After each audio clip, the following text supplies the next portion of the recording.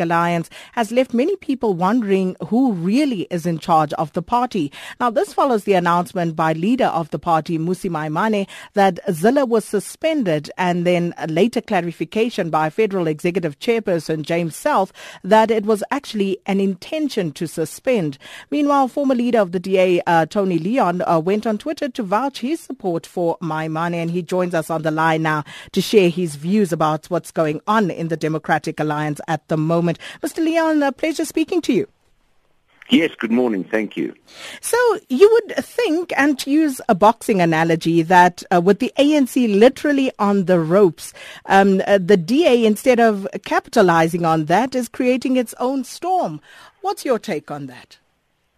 Well, I agree with you completely. From the beginning of this saga, I said it was an immense distraction, because whether you're an opposition voter or an ANC supporter, you want strong opposition and you want an alternative government. And clearly, since the beginning of the tweet saga, the DA has been immensely distracted from its core purpose, which is both to be in opposition and to present an alternative. So I think the sooner that this matter is shut down and the party can get on with its core purpose, the better. So why do you think that the party has found it difficult to deal with this as speedily as possible? Look, I think there are three problems that are interrelated. The first is a legal one, and you alluded to that in your introduction. There seems to be some confusion or delay on how you suspend a member, and obviously the DA has got to act in accordance with its own rule book. It's been 10 years since I had to look at that rule book, and so that changed since then. So that's the one issue. But then there's a political and a structural issue. Let's start with the structural. It's very difficult for there to be a leader of a party and a former leader to hold as high a position as Helen Zille does as Premier. That's always going to be an awkward relationship. When I stood down as leader of the party in 2007 and Helen Zille became the leader, I was basically a backbench MP and I was out of the picture. I didn't hold a very high executive office. So I think structurally there's a tension in that relationship. Politically, of course, that is the major focus. And the politics of it is that Mmusi Maimane is the leader. He wants to set the party in a certain direction. According to his statement on Saturday, Helen Zille doesn't share the direction he wants to take the party in. And that is the political dispute between them. I think, we can go back and have an argument about what she said and what he said. Did she apologize? Did she actually double down on the original? I think that is secondary. I think when the current leader, and apparently according to Weekend Reports, backed up by 70-80% of his own executive, who are the decision-making body in the party, has one view, and the former leader and the Premier, Helen Zille, has another view, the first group has to prevail, because otherwise they're not the leaders, and it's not a party that really is serious or fit for purpose. So would you agree with those who say that this is indicative of the fact that Mmusi Maimane is not really in charge of the DA and what goes on within the party? Well, I think he is in charge, and he indicated on Saturday that he was in charge and that he had a specific view and that Helen Zille's view was different from his, and he wanted to act consequentially on that.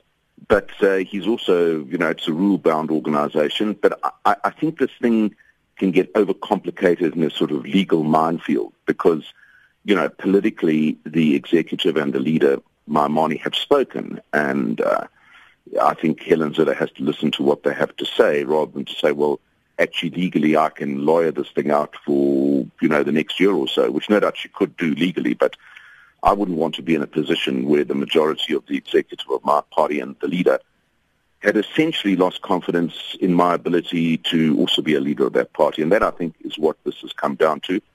Whether it's, legally correct, whether it's got nothing to do with saying Helen Zille is this or that, that is the current clear position of the party and its leadership. And if you want the party to succeed, you've got to back the leadership. If you don't, then you've got another option, I guess. So Helen Zille, for her part, is saying that she refuses to be bullied into resigning. So what does this mean for the Democratic Alliance, the internal strife that currently besets the party? Well, if that is her attitude, then they're going to be in for a difficult few months or perhaps longer, which I think is just ridiculous because, as you so correctly said in your introduction, you've got the ruling party at its most vulnerable, weakest point, really since I can remember, certainly since 1990, I would say. when the ANC was unbanned. And, the opposition's involved in an internal dispute, which really does need to be shut down. And, I'm not going to say how they must do it. That's not my position. I don't make the decisions in and for the party. But they've got to get back to their core business. And anything and anyone who distracts them from that actually needs to be dealt with by the party, because then it can't actually serve the voters it was meant to represent. And with respect, you do say that, you are not the leader, and I can understand how you wouldn't want to get entangled in that. But if you were asked, for direction on this, how would you suggest that the DA best resolve this situation? Well, what I would do, I don't know if it's been done, I would basically go to Helen and say, look, we have a fundamental difference of opinion, of approach. The situation's been compounded by this tweet saga and the apology, or the doubling down on the original thing. And I think it's in the best interest of the party that you stand down or you step aside. Whether if she wouldn't do that, then the party's got to take the next step, which it appears to be doing. And I think that, but, I also want to say that I've known and worked with Helen Zille for many years. I think she's a person of unimpeachable integrity. She's by no means, in any stretch of the imagination, a racist. And I think it's very, very sad that her political career should really be ending like this, because I think we are in an end game, and it takes a long time. And if I were her, I would say, well, hang on, look, I helped build this party up. I led it for so many years. I don't want to be a centre of distraction. I don't want to be a centre of dissent. I'm going to step aside. That's what I would do if I was either the leader or indeed if I was her. Well, Mr. Tony Leon, thank you so much for your time.